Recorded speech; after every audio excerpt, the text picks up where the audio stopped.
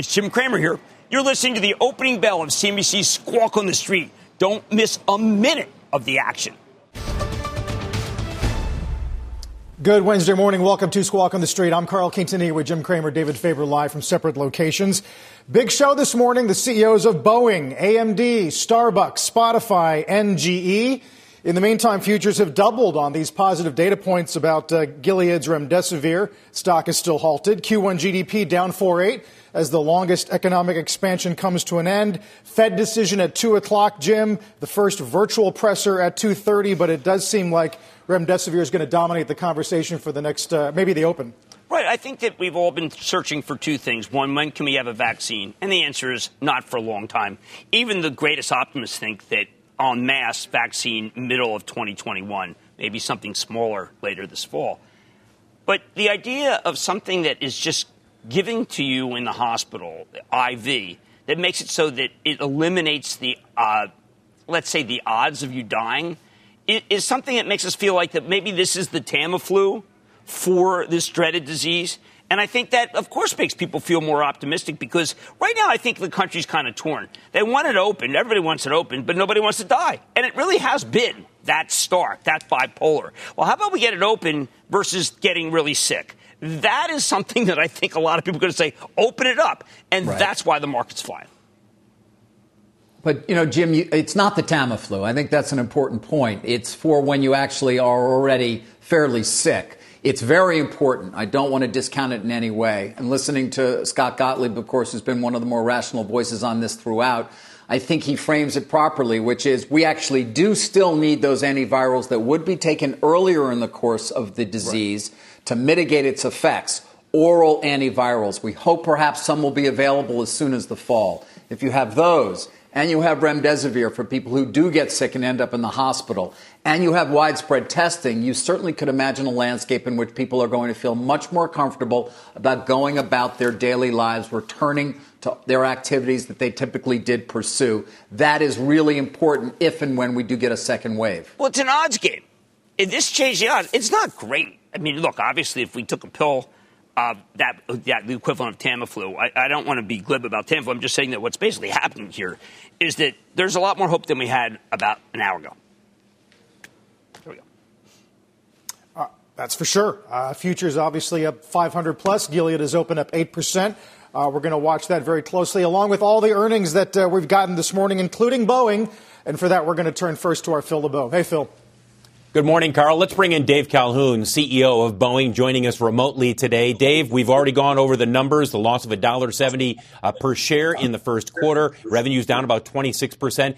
Give us some perspective in terms of how bad the situation is right now in the commercial airplane market and what you're hearing back from your customers in terms of future orders, possible deferrals, cancellations, et cetera.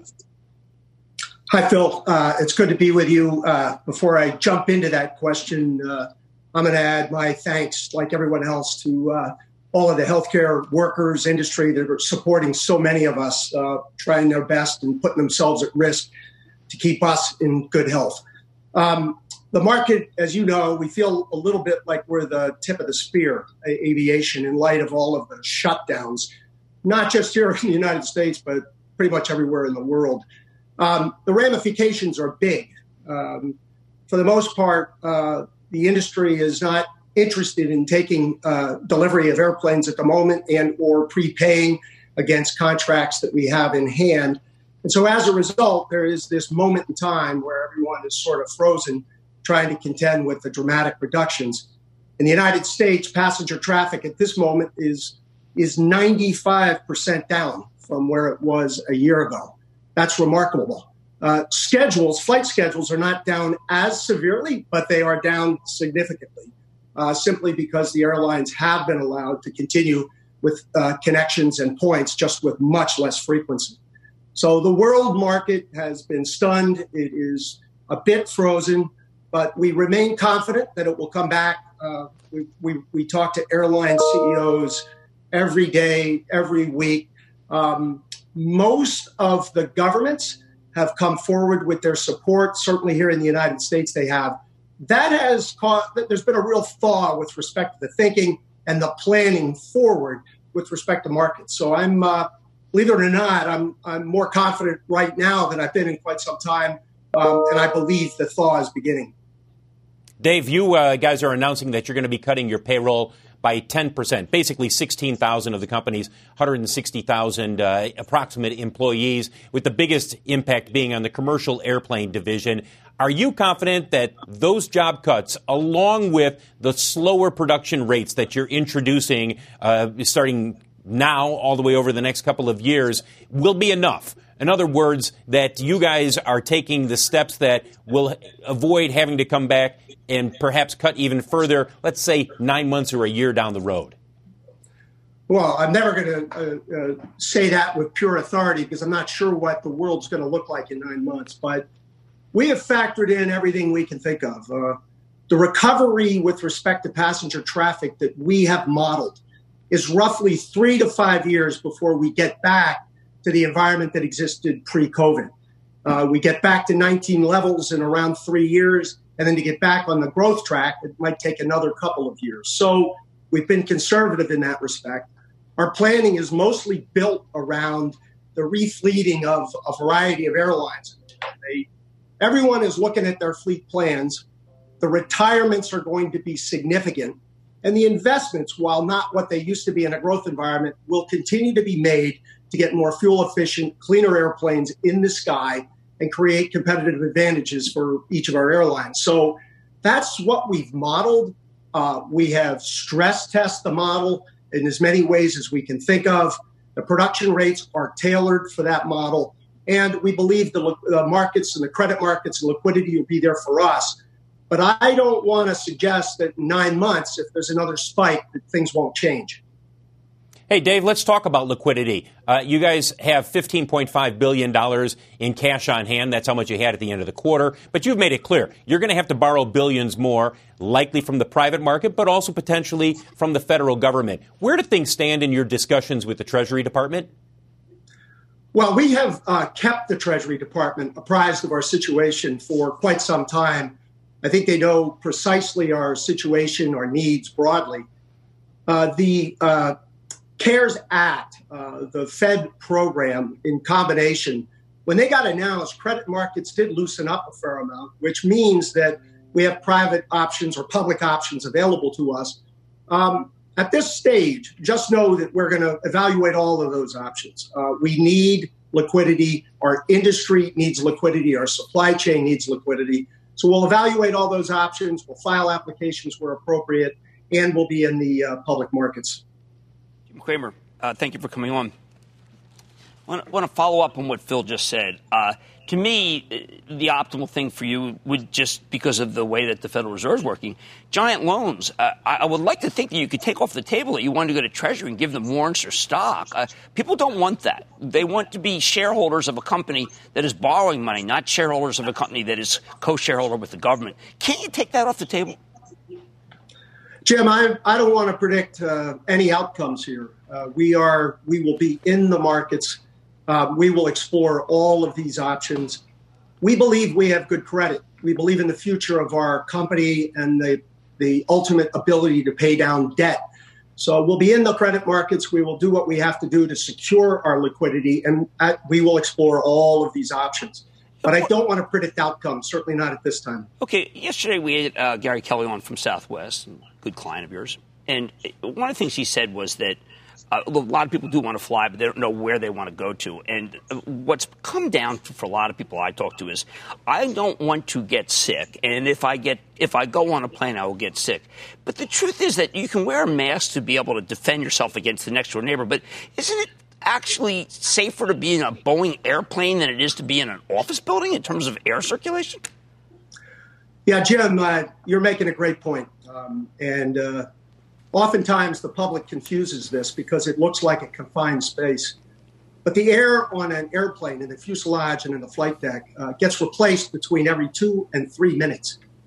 And the air that recirculates is filtered in that same cycle through a HEPA filter, which is the equivalent of many of the filters in ICUs. So believe it or not, that environment is an amazingly safe environment with respect to aerosol impacts. And with masks, you're correct. And that prevents that proximity question. So it really is a much safer environment than most of the public understands. I do see the industry beginning to rally around all of the protocols that will be required going forward. I don't want to go too fast because I want it to be as fact-based as it can. And I think all of the agencies that are involved in this, the FAA, the TSA, the CDC, they all similarly want the facts. They want to lay it out. And the protocols and guidelines, I think, will be reasonable, and it will lead to a recovery of our industry. Mr. Calhoun, it's David Faber. I just want to see if I get a bit more clarity from you in terms of your various efforts to raise capital. You said you will go to the public markets. There is some reporting that says you'll be offering bonds, a large amount of bonds in the public markets soon. Is that going to be the case? And if so, when? And does it mean that you don't in any way access government aid? Yeah, David, I hate to give the same answer to a slightly different question, but we are going to look at all of our options. The public markets are in better shape than they were several weeks ago, post the CARES Act, post the Fed program. So we're going to look at those. We're going to look at the tools that are embedded in the CARES Act. We're going to look at the Fed program, and we're going to make decisions that are in the best interest of the Boeing company and our share owners. I just don't want to get ahead of ourselves, and I can't predict the outcomes. Okay. Hey, Dave, workforce reduction, 10%. There had been reports that you told some union officials that percentage could be much higher. Is 10% firm? Yeah, I don't know of any facts or reasons why anyone would speculate other than what we've announced this morning, which is a 10% enterprise number and a bigger percentage, obviously, in our commercial business. You know, roughly 45% of our revenue comes from the Defense Department, the government, and defense programs internationally. So the headcount reductions in those areas, of course, are far, far less as we continue to invest in what are otherwise growth opportunities in those markets. Dave, it's Phil LeBeau again. You guys have, with the 737 MAX, while you have not publicly said that the timeline is slipping and pushing a little bit further into the third quarter, from everybody that we've talked to, it's pretty clear that that's happening. What seems to be the issue when it comes to these software glitches that it seems like you guys identify them, there was work being done on them, but, you know, it seems like a process, a bit of a Groundhog Day where these continue to pop up. Are you confident you can hit that third quarter delivery or at least ungrounding of the MAX?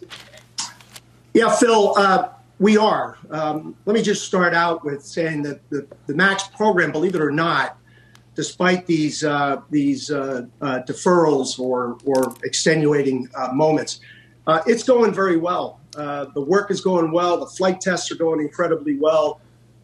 We've had almost 400 ferry flights, all of them without a hitch. So it's all going well. There is a mountain of documentation that has to be completed. Sometimes the documentation work is confused with what is referred to as a software glitch. We haven't really had software. Electricity, a big idea that's inspired countless new ones. From powering the light bulb to virtually powering our entire lives. 30 years ago, State Street launched the Spider S&P 500 ETF, SPY. A big idea that inspired the world to invest differently. And still does. What can you do with SPY? Before investing, consider the fund's investment objectives, risks, charges, and expenses. Visit ssga.com for a prospectus containing this and other information. Read it carefully before investing. SPY is subject to risks similar to those of stocks. All ETFs are subject to risk, including possible loss of principal. Alps Distributors, Inc. Distributor. Glitches in the performance of our airplane at all, not in our test flights or otherwise. So we're going to complete the documentation.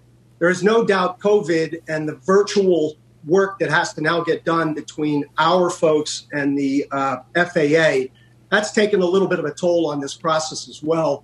But I remain confident and constructive about the whole thing. And if I could put a bigger context on it, as you know, the MAX for us was a supply issue. Of course, in the first quarter, because we paused our production, et cetera.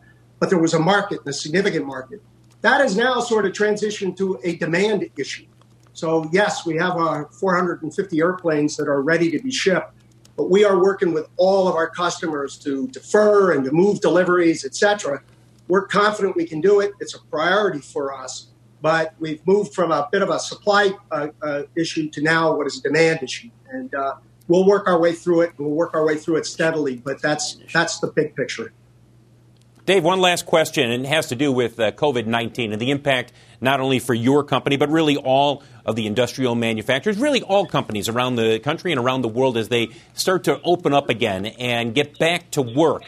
How slow will you expect this process to be? Because clearly you're not going to have people reporting to shifts in the same fashion. There are safety protocols that have been put in place. How slow do you expect this ramp up in not just production, but getting back to work to be?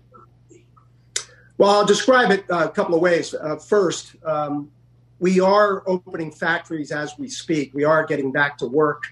Of course, our big locations are in the Puget Sound and now in South Carolina. Our supply chains, believe it or not, are in a little better shape than they were 3 weeks ago.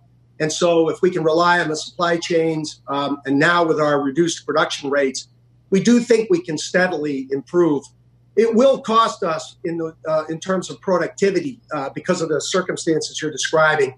We've engineered the work differently. We do have different shifts coming in at different times. So there will be productivity penalties associated with that, probably for a quarter or two.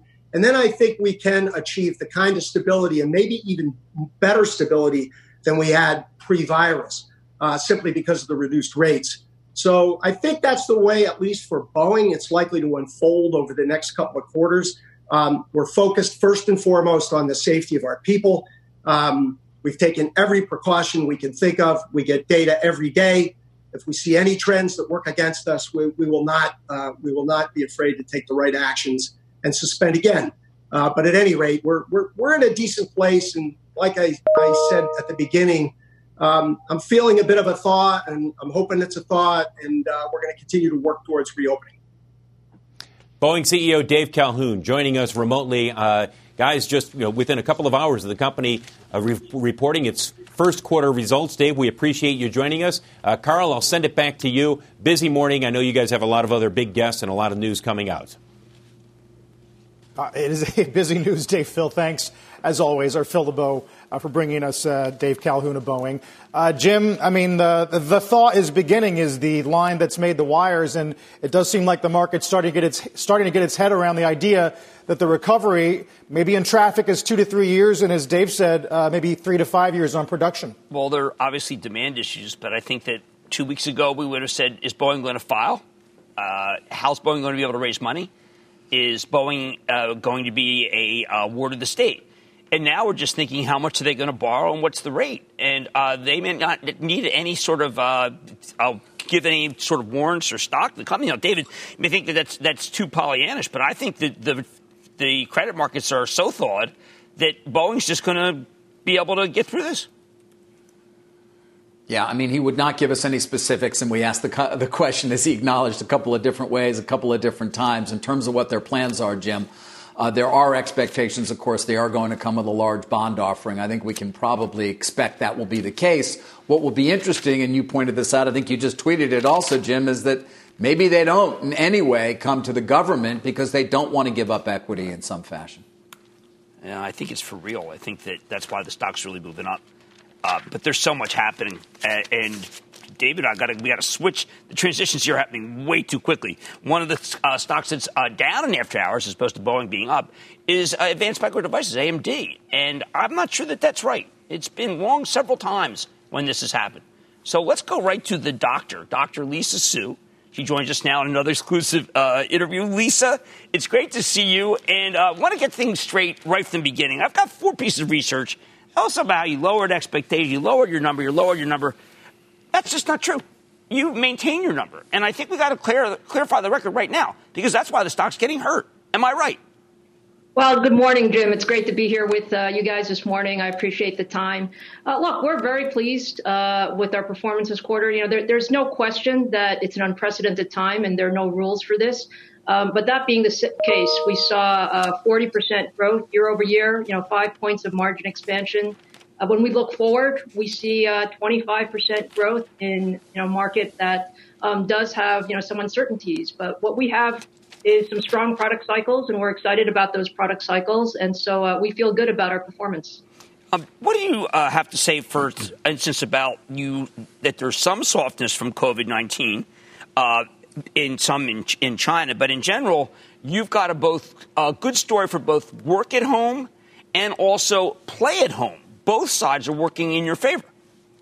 Yeah, so I would say in this world that we're living in, there are a couple of secular trends that are positive for computing. Work from home is positive. We saw a significant growth in notebooks. A lot of people are refreshing their notebooks either for use at home or for use in schooling, and so that's a nice secular trend. Consoles, gaming, another important trend for us. The Microsoft and Sony console launches later this year are two of the most anticipated launches. And from everything that we see, those are on track, and we're very excited about those. So, and I should also mention the data center, Jim. We talk a lot about the trends and the fact that we're all doing video conferencing and we're all doing this work from home. It requires a lot more cloud computing, and we've seen some nice trends there as well. So overall, I think there are some pockets of softness, and the pockets of softness were around, in the first quarter, we saw a little bit of softness in China as they were shut down. That's now, come back a bit here in April. But overall, I would say all things considered, we're very, fortunate that we're in markets where, people need more computing. So that's really our focus. I'm glad you mentioned the cloud, Lisa, because there are very few things right now in the world that are accelerating. Almost everything's either slowing down or just stopped.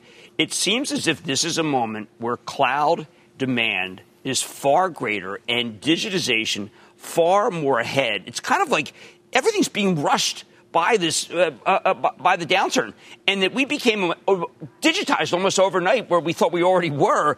Speak to how strong the growth is in cloud. It is truly amazing, Jim. If you think about it, I mean, we basically, turned, the world to working from home in, sort of an instant. And that's had a lot of ramifications on the infrastructure. And, people need more infrastructure, whether it's broadband infrastructure to get connectivity to the home or it's cloud infrastructure to support all of this computing that we're doing remotely. So it has been, significant acceleration of cloud deployments that we've seen in the first quarter. We see that continuing as we go into the second quarter and beyond. And, overall, I think it also says a little bit about, how important the infrastructure is. So, beyond what happens over the next quarter or two, we're all going to have a new expectation for what our infrastructure looks like and what our, experience looks like. And we want the flexibility of, certainly we want to return to the office and see our friends and see our colleagues, but we want the flexibility to always have at our fingertips the computing that we need. And that's, by the way, that's what we've always thought. We've always thought high performance computing would enable that. And so to see the build out in the cloud, to see people upgrading their home infrastructures, I think that's the wave of the future. Lisa, you talk about being in all the right categories, and that makes sense. But as we see life sciences becoming pretty much without a doubt a larger and larger part of the economy, will there be efforts to deepen your exposure to those categories and markets over time? Carl, I really, appreciate that question. I think this is such an important moment. If you look at what healthcare professionals are doing, either those on the front lines or those researchers who are, helping us look for therapeutic vaccines.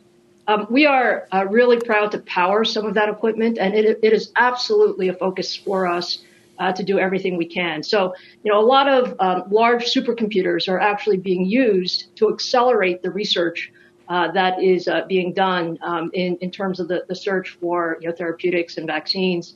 We're very pleased to participate in the White House High Performance Computing Consortium.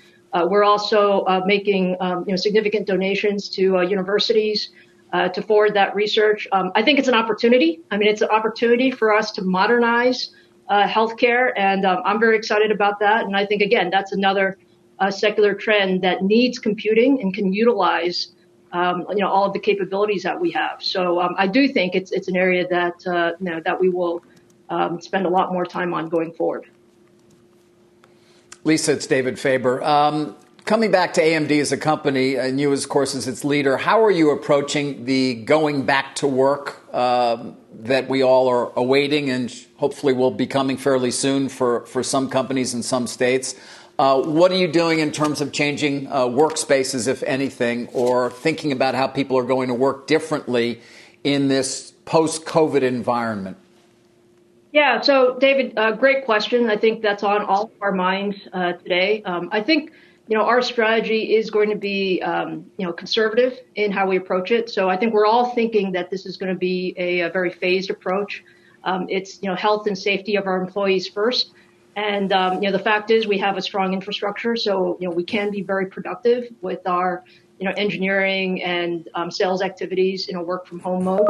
But yeah, we're going to take this, slowly in a phased approach and ensure that, we bring back a fraction of our employees when the local regulations allow. But I will say I'm really proud of the productivity that we've seen, overall. Again, you're transitioning, 12,000 plus people in a very short amount of time. And like many companies, we've been able to adapt on the fly. And, we're very fortunate to have that capability. Lisa, I want to just drill down again on something that may be a little more pedestrian, but has to do with the stock. You bucked the trend and you guided for a full year. You guided for 25% growth in the face of a pandemic. Other companies, including companies in your industry, pulled their forecast. And the reason why they did that was because they knew it would be down. You, I think, are being penalized for a forecast that is up 25%. Isn't it true that because of the strength in gaming, because of the strength in cloud, because of the strength in notebooks, you were able to give a forecast when every other company in your segment pulled its forecast? Yeah, so, Jim, I heard you and David talking about this comment actually yesterday on your morning show. So, look, we decided to give some guidance for full year. So we guided to 25% with a wider range than we normally guide, so 25% plus or minus 5%. And the reason was because we do think the story is a little bit different. Yes, there are uncertainties in the market. Yes, we're all watching, the macro and how people, how that reacts. But we have some very strong product growth drivers in the second half of the year, and we wanted to make sure that we were clear on how those played out. So notebooks, we think, are going to be very good for us. We have a strong product cycle. We're just starting the rollout of some new notebooks, and they are very much in high demand. Consoles and gaming, we think, are going to be a great growth driver. Again, lots of anticipation. The fact is, those cycles are big, especially in the first few years, and we think the second half of this year is going to be very strong. And then I mentioned cloud. I think cloud is another growth driver for us as we see new platforms coming on board. So we're excited about a 25% growth year. There are some uncertainties, on the PC side with consumer demand, and we'll watch those. But yes, we decided to give full year guidance mainly to make sure that people understood there are some things in the product cycles that we see good visibility to. And then there's some areas where we'll have to see how things play out. And overall, that comes out to a 25% growth year for us, plus or minus, and we're happy with that. Last question. There were some on the call and some analysts I spoke to after who said this is a situation where AMD is starting to cede growth back, cede share back to a competitor. I came back and said, no, they just won the Lawrence Livermore contract. They're obviously the Epic sales are going to be better in Q2. Do you have any feel that the analysts who are saying that, well, this was really the high water mark in terms of share for AMD, that's a true narrative? Yeah, Jim, I would say I don't agree with that. I would say that, look, you have to take a step back from quarterly dynamics and just take a look at the big picture and what we see as growth drivers. I think, in any environment, 20+% growth is a great year. I think in this environment, especially, we believe that, the growth story is a differentiated story. And, when I look going forward, I still, every time I talk to you, I say we're in the early innings, but Jim, we're still in the early innings. I mean, there's a lot of product cycle to go. We're very excited about the large supercomputing wins with Lawrence Livermore National Labs, as well as Oak Ridge National Labs. Those are going to be really exciting projects for us. We have, a lot of exciting projects on the cloud and with gaming. So, overall, as I said, it's a challenging environment to predict. But there are some things that we know in terms of our product cycles. And, we're going to do the best we can in the environment. Well, thank you so much, Lisa, for coming on. Another great quarter. I think the stock is quite wrong. I think Lisa Su is quite right. And it's always great to see you. Very much appreciate it. Thank you so much. Great being with you this morning. Okay. Carl? All right, Jim. We're going to get the opening bell here in a moment. At the big board, it's Robert Glorioso, the NYSE Chief Building Engineering Operations. And at the NASDAQ, it's a shot of the tower in Times Square. Jim, so much to get to. We really haven't touched on advanced Q1 GDP down 4.8. We were looking for down 4. That's the worst number since the crisis. Consumption down 7.6 is the worst since the early 80s. And you couple that, Jim, with some of the swipe metrics out of MasterCard today. I mean, the consumer basically left in the last 5 weeks, anywhere down 20 to 30%, according to MasterCard. Yeah, these are depression numbers, but I think that they also may be, let's say, the beginning of trough. I'm not going to say that it's the trough because when we listen to GE later on, they're going to say, listen, Q2 could be worse. Boeing is certainly not saying that we've seen a trough. But look, I want to balance that against what we're hearing medically because this is a bio panic. It is not a financial panic.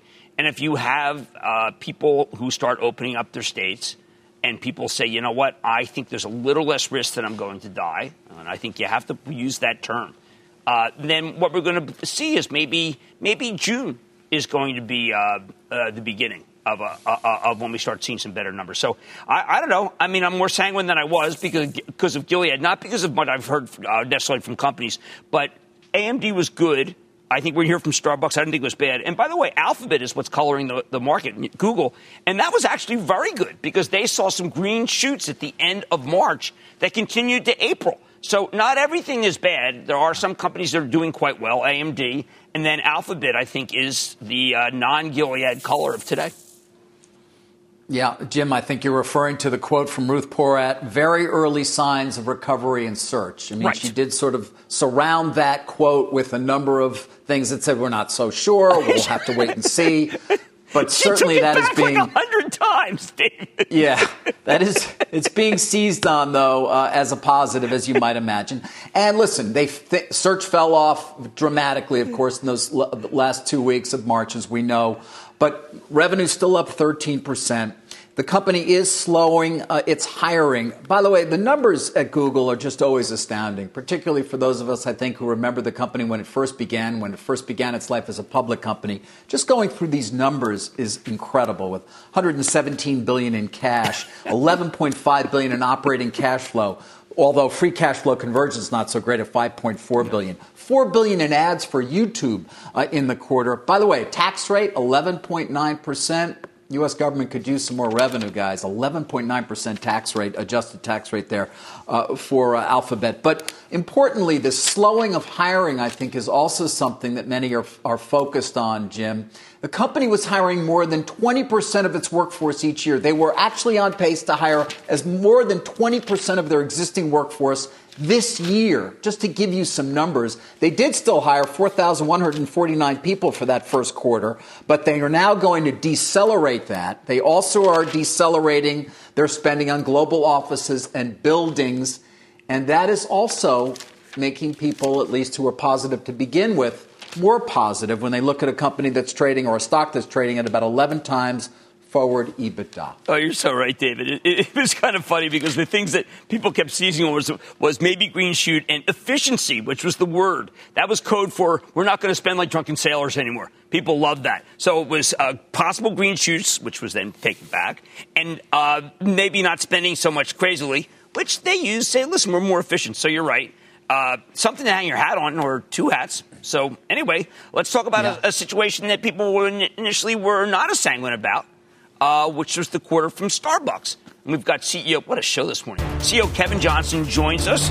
Kevin, I don't know. I could take one of two ways. I could say bad numbers, or I could say, look out, you're about to open up around the country, and there's going to be lines around the block. And my biggest worry is, how are you going to handle the lines both safely and in terms of time? And I'm taking the latter, the optimistic approach, as you know I like to take with Starbucks. Well, Jim, certainly, we have been on a journey, and this journey, you think about it, we're in week 15 now since we started working on COVID-19 in China. And we're now 7 weeks behind that in the U.S. We're in week 8 here in the U.S. And we've learned some things about how this plays out. There's a phase you go through that we call mitigate and contain. And that's the phase where governments instruct people to shelter at home, businesses shut down, and really everything stops while we flatten the curve and stop the spread of COVID. Now, we went through that in China for about 3 weeks. We've gone through that now in the U.S. for about 6 weeks. And as we're seeing the virus flatten and the spread of the virus flatten, we're now entering a new phase, a phase that really is described as monitor and adapt. Now, we started that in China, and in monitor and adapt, we reopen stores. We do it in a safe way, and we slowly turn up the dial as we get customers back into more normal patterns. And so starting next week here in the U.S., we are going to open a significant number of Starbucks stores. We, by early June, plan to have over 90% of our stores opened in the U.S. And so we are beginning the monitor and adapt phase, which now is the path to recovery. Now, don't be confused. It's going to take some time for a vaccine or the appropriate treatments to be available for COVID-19. So we're going to be in the monitor and adapt phase while that happens. But by monitoring the number of COVID cases, by adapting the different customer experiences we create in our stores, we're going to be able to open and begin that on-ramp to recovery in the U.S., which is a significant milestone. All right, speaking of on-ramp, you talked on the call about entryway handoff, something that I've been desperate for at Starbucks. Can you make this work? Contactless entryway handoff to me means that you got an acceleration of same-store sales like we would definitely not expect. Well, as we open next week, we're going to open. We've had drive-throughs open only drive-throughs open. So we've had, roughly 50% of our stores closed, over a several week period. So as we open, we're going to open in a safe way with drive-through, with mobile order for pickup. And in this pickup, we have a contactless handoff. It's at the entryway. And in other cases, we've got mobile order for drive-through. We're going to enable mobile order for curbside pickup. And in some cases where it's safe in certain cities or communities, we might even have to go. And we're going to begin there. But one thing we do know is what customers want right now, what consumers are looking for are experiences that are safe, familiar, and convenient. Look, people have been sheltering at home for 6 weeks, and they want to get out and do something. But they also want to be safe. They want to know that whatever they're going to go do is not going to contribute to the further spread of the virus, and they don't want to get sick. So they want something that's safe. So they want to go someplace that's trusted, someplace that's familiar, and someplace that's convenient. And that is exactly what we are enabling, an experience that is oriented towards a safe, familiar, convenient experience for our customers. And as we do that, we know that they will show up. I got this idea. Instead of talking about the virus, infection, danger, nitro cold brew. Isn't this maybe the coldest, hottest drink that you've had in years? Well, it is. If you look at what's happened over the last 2 or 3 years, this whole balance of beverage mix has shifted from primarily hot beverages to a mix of cold and hot, specifically on our coffee and espresso platforms. So cold brew and nitro cold brew, now are a significant driver of sales. And this just goes back to what we know how to do well, which is let's create a great experience in our stores. Let's innovate on beverage. And then let's extend that relationship to a digital customer relationship. And so cold brew, nitro cold brew, the cold foams that we're introducing, all of those things are driving a significant amount of interest and connection with our customers, even in the period where we just had drive-thrus open over this last month. So we feel very good about our beverage platform. We feel very good about the new breakfast sandwiches and wraps that we introduced, and we feel very good about the plans we have to reopen Starbucks over the next 30 days. That's that early June comment, Kevin, is getting a lot of attention even as we speak. We love to talk about the percentage of stores that are open, but what does traffic look like in this new world where capacity is limited? Maybe you do more curbside, it's more drive-in. What should we get used to in the way of traffic, which even in the old world, we're trying to figure out ways to get big percentage gains? Well, here's one thing I think that that you should be aware of, and something that we just kind of shared broadly is pre-COVID in the United States, 80% of our customer occasions were for takeaway, were for to go. So these were customers that were either ordering in our stores or mobile ordering and picking up their beverage and their food and then taking it away to go consume it somewhere outside of our stores. And so we have the throughput, the capacity to meet that demand. We had it before, we have it today. All we've done is just sort of modified the way that they order through mobile ordering and the pickup to really drive that. And what we found when we opened the drive-thrus, people find the channel where they could get access to Starbucks. We had lines around the block in many of our drive-thrus, and even our drive-thrus as they opened, were performing. Some of those drive-thrus were comping positive, in fact. And so, I think the first thing we're trying to do is make sure our customers know that we are reopening Starbucks. We are doing it in a safe and responsible manner. And we're there to deliver, a little bit of uplifting experience for their day. To come get your beverage, come get your cold brew, come get your nitro cold brew, and we're here to serve you, and we look forward to that. And frankly, next week, a significant number of those stores across the country are going to reopen. Right, Kevin, it's David. Yeah, I think as you said on the call, approximately 90% of all company-operated stores, U.S. Starbucks stores, will reopen by early June. You also, though, talk about this current phase of one that you're calling monitor and adapt. And you talked about your monitoring capability on your conference call. What actually is involved in that? What are you monitoring? What are you watching to help predict how you need to adapt? Yeah, well, David, these are things that we learned in China. In China, every day we get visibility to if there are new COVID cases by city in China. And the data that we get reports even were those cases imported or community spread. And that's information that government, health officials, and businesses all look at. So when we see that, and it gives us a sense of, is there a potential spread of the virus in a certain city, and if there is, what can we do to be responsible in making sure we're dialing back and implementing extra safety protocols?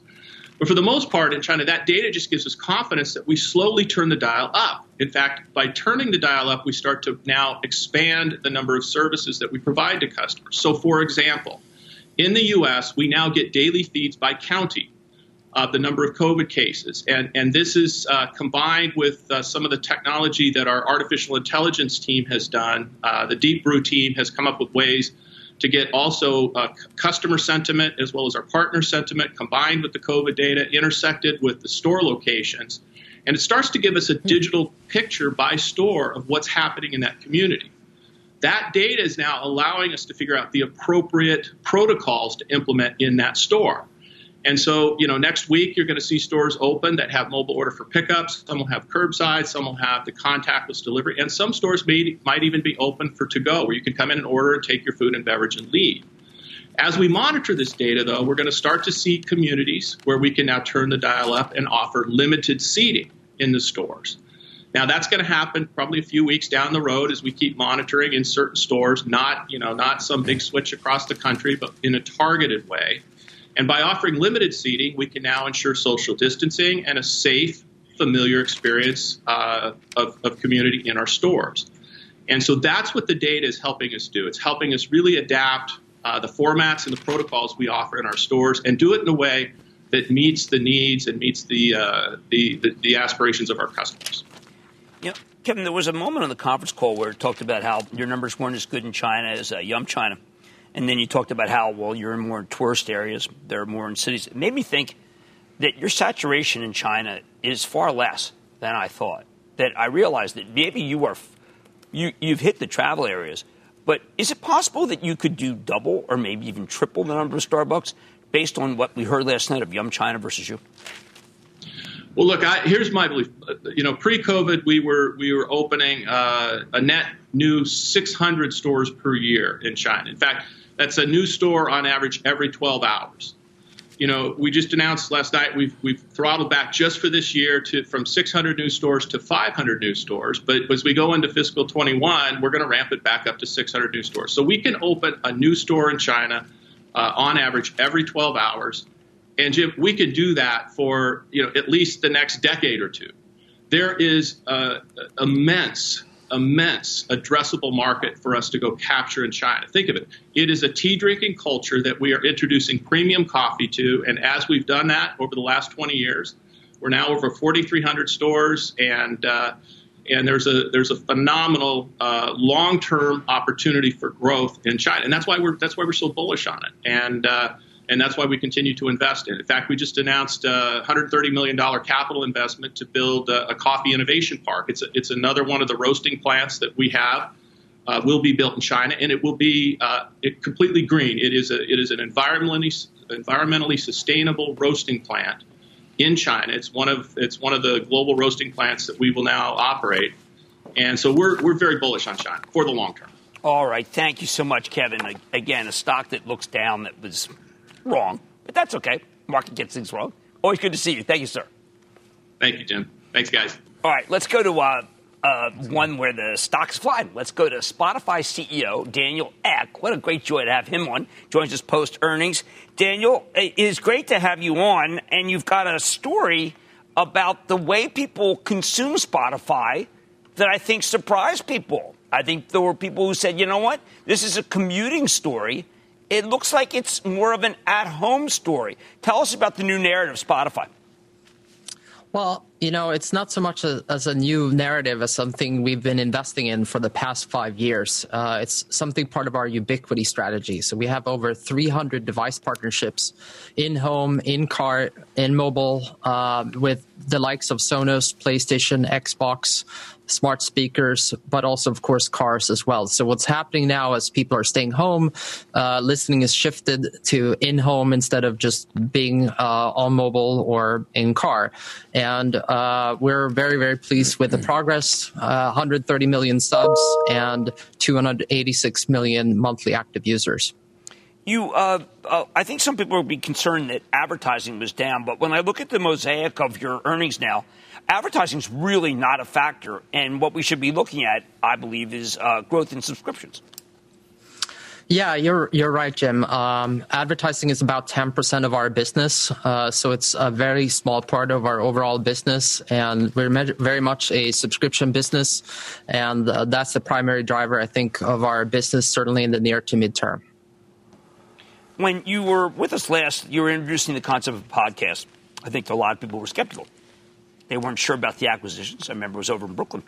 Podcast looks like it's exceedingly profitable and well ahead of what we thought could happen.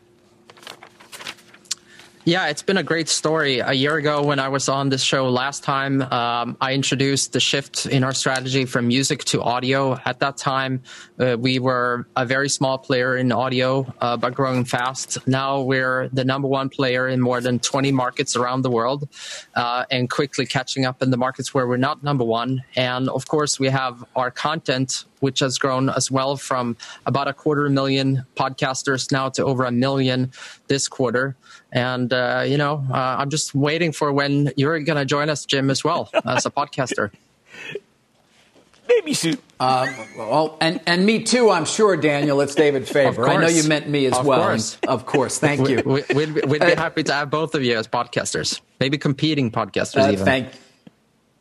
No, we're always a team. Daniel, right. I did want to ask about gross margins, because you got a number of questions on the call about that. In terms of the gross margin improvement, whether it's sustainable, how podcasts are playing into that in terms of money you've paid, but perhaps expenses that aren't yet realized. Can you explain and tell our viewers what your thoughts are in terms of gross margins, whether we can draw a lot from the current quarter? Yeah. Again, we are at the upper end of our forecast range in terms of gross margin. Saw lower cost in distribution. Saw healthier growth in streaming on the subscription side as well. That's a story that we think will play out very nicely over the coming quarters as well. So don't see much of a reason other than reiterating our guidance on gross margin. How are you approaching global expansion? I know you may have delayed your Russia for a bit. There are a number of other countries you're planning on rolling out. Has that been delayed as a result, of course, of the virus around the globe? Well, we're always taking decisions quarter by quarter as realities changes around the world. The strategy that we're taking as it relates to new market launches is we rather want to make it right. So to the extent that, for us, it's not just about turning on a switch. We want to be locally relevant. We want to have editors in place. We want to make sure we have a great progress of new music coming onto the platform that people can come and check out. And, of course, new podcasts as well. So we're always changing quarter by quarter the mix of what we're doing. But again, I would just come back to the user growth and the increasing user growth that we're seeing. So we're feeling pretty good about it. Compared to Q1 2019, we have actually increased our growth rates in all 4 of our territories. So we're very pleased about that, and we'll keep on making those adjustments. And to those investors of yours who would say, listen, we love your torrid growth, but we'd like to see you kind of put the brakes on a little bit, perhaps pursue more efficiency, cut costs, similar in the way that they're seeing Google at least give some voice to that. What do you say to those people? Well, if you're just up leveling, it's the trend that we're seeing is linear radio is moving into on demand. We're talking about something that has billions of consumers around the world that are now moving their behaviors online. Something like the COVID will likely accelerate that trend.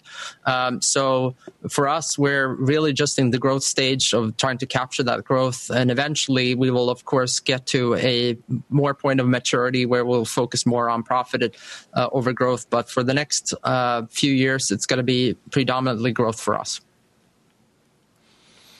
Hey, Daniel, you talk about listening in cars. We talk so much about the work-from-home dynamic enduring well past the healthcare crisis. What is listening in a car going to seem like or be like for most commuting time in general? Do you see it recovering to pre-COVID levels? I mean, it's hard, obviously, speculating in when things will go back to normal or even what normal will be. What we've seen is a massive shift in user consumption. We've seen, obviously, no sports. We've seen a huge focus on news. We've seen focus on health and wellness to a large extent. And on the music side, there's been more focus on classical music. There's been more focus on chill music as well in terms of just everything here under the corona. I think going forward, I very much believe that people will come back and wanting to get back to a normalcy. So when sports will come back, I suspect that we'll see record numbers of people attending those. I know I'm one who's certainly craving more sports. So I believe people will come back to more of a normalcy as well. And then in terms of advertising, you're not heavily exposed to the ad market in general, but in terms of categories, I wonder which you think will be most resilient as we work our way through the summer. In terms of advertising, I mean, again, we're seeing on our podcasting side, again, it being pretty resilient. I think people will move towards a better ROI and better measurability. So digital will still be strong. And I think the real key theme for investors to look at is really the trend lines that we've been seeing, I believe, will be accelerated. So physical to digital and linear to on demand are the big trend lines that will be accelerated, and more measurability, of course, on the ad side will also be the trend line that will be accelerating. You know, Daniel, there is obviously a tremendous number of job loss worldwide, and I have to think that in terms of competition, you have a good model because 60% of your users start free versus everyone else, where they insist that you pay from the get-go. Yeah, you're right, Jim. We have a freemium model, so you start out being free on our platform, and eventually people move into becoming paid users, more than 60% of them, just like you mentioned. And this is a great thing in an uncertain economic environment like this one, because you can easily just, if you're feeling economic pain, you can go back down to the free service and then go back up to the premium service when you have the means to do so. And we think that's going to be a very strong competitive driver in an uncertain environment. A lot of people don't realize it, but I'm a chill guy. I heard what you said about people listening to chill music, but it is true. There is a mindfulness wave that is somehow being captured by the people who work at home. Are you able to detect that from artificial intelligence? Because that's not exactly what I thought would happen during this period. Yeah, you're very much right, Jim. Our personalization is discovering changes in consumer behavior almost overnight. And we are seeing a lot of people turning into wellness and health, want to de-stress, want to focus on health. Those are strong drivers, both in podcasts and certainly when it comes to podcast creators, those that are doing the best are the ones that are tuning into those trends, either on news or focusing on wellness and health. And similarly on music, that's also been a big driver of our engagement these past few weeks. Yeah, speaking of engagement then, Daniel, you mentioned Jim obviously talked about free. What are you seeing in terms of free trials right now?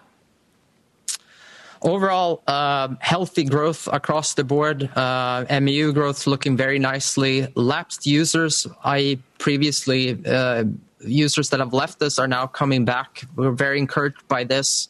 We're also seeing, of course, strong subscriber growth by hitting 130 million subscribers in the quarter. So far, so good. You've talked in the past about India being a big opportunity. I haven't necessarily seen anything mentioned recently. Is that still the case, or are you pulling back there in any way? Definitely not pulling back. India is still a massive long-term opportunity. It's more like a decade-long opportunity. We're talking about a population of over 1 billion people of varying economic demographics. But obviously, that growth will happen in India, and more people will have more economic means. And as part of that, the overall market will grow and the overall opportunity will grow. We're there. We just, in the quarter, signed a bunch of new licensing deals, including Warner Music, that brings their repertoire to India, and local music providers like Sarigama and others as well. So we're seeing more catalog, more content on the service, which will translate to more engagement. So we're pretty happy about India. Daniel, how about kids? It seems like you're making a major effort there and it might be working. Yeah, Spotify, again, we started very much as a millennial brand, and millennials used to be people in the 20s, but more and more millennials are also growing into their 30s and having children as well, and we're seeing those kids are now asking for content, and their parents are asking for safe ways to access Spotify. So we launched a kids product. We've expanded the number of territories that kids product is in, and it's just fascinating to see how kids are engaging with Spotify, choosing their avatars. It's obviously an ad-free environment.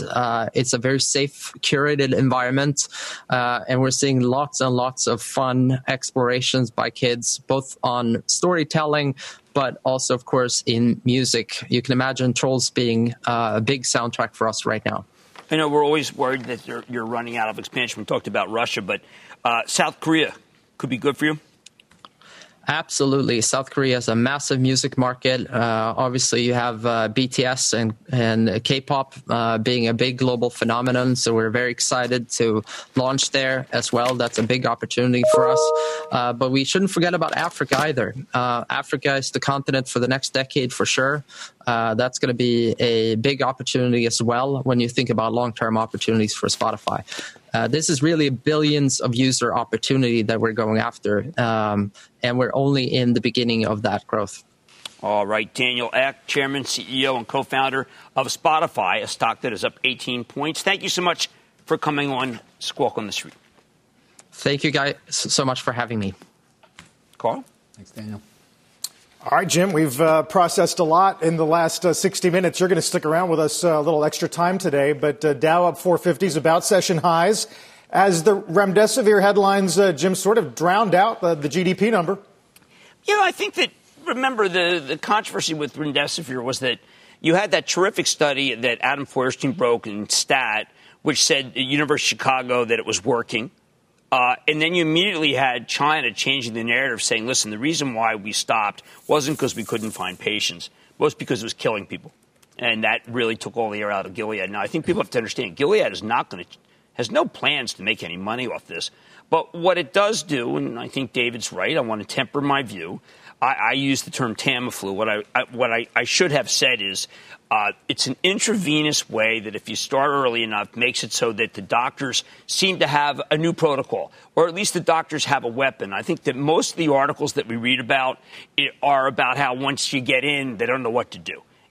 If they have something, then it leads to other things in the antiviral. I think this Fuji pill is going to be something that we're going to be listening to. And the vaccine story, I think, has always been overhyped. It's what we absolutely need. But it's so hard to inject a healthy person with something that could kill them that the government, and no government wants that to happen. I hear China's ahead. But, David, as you know, an antiviral is truly something that would make it so you might want to go out and think, you know what, it's not a death sentence to go out.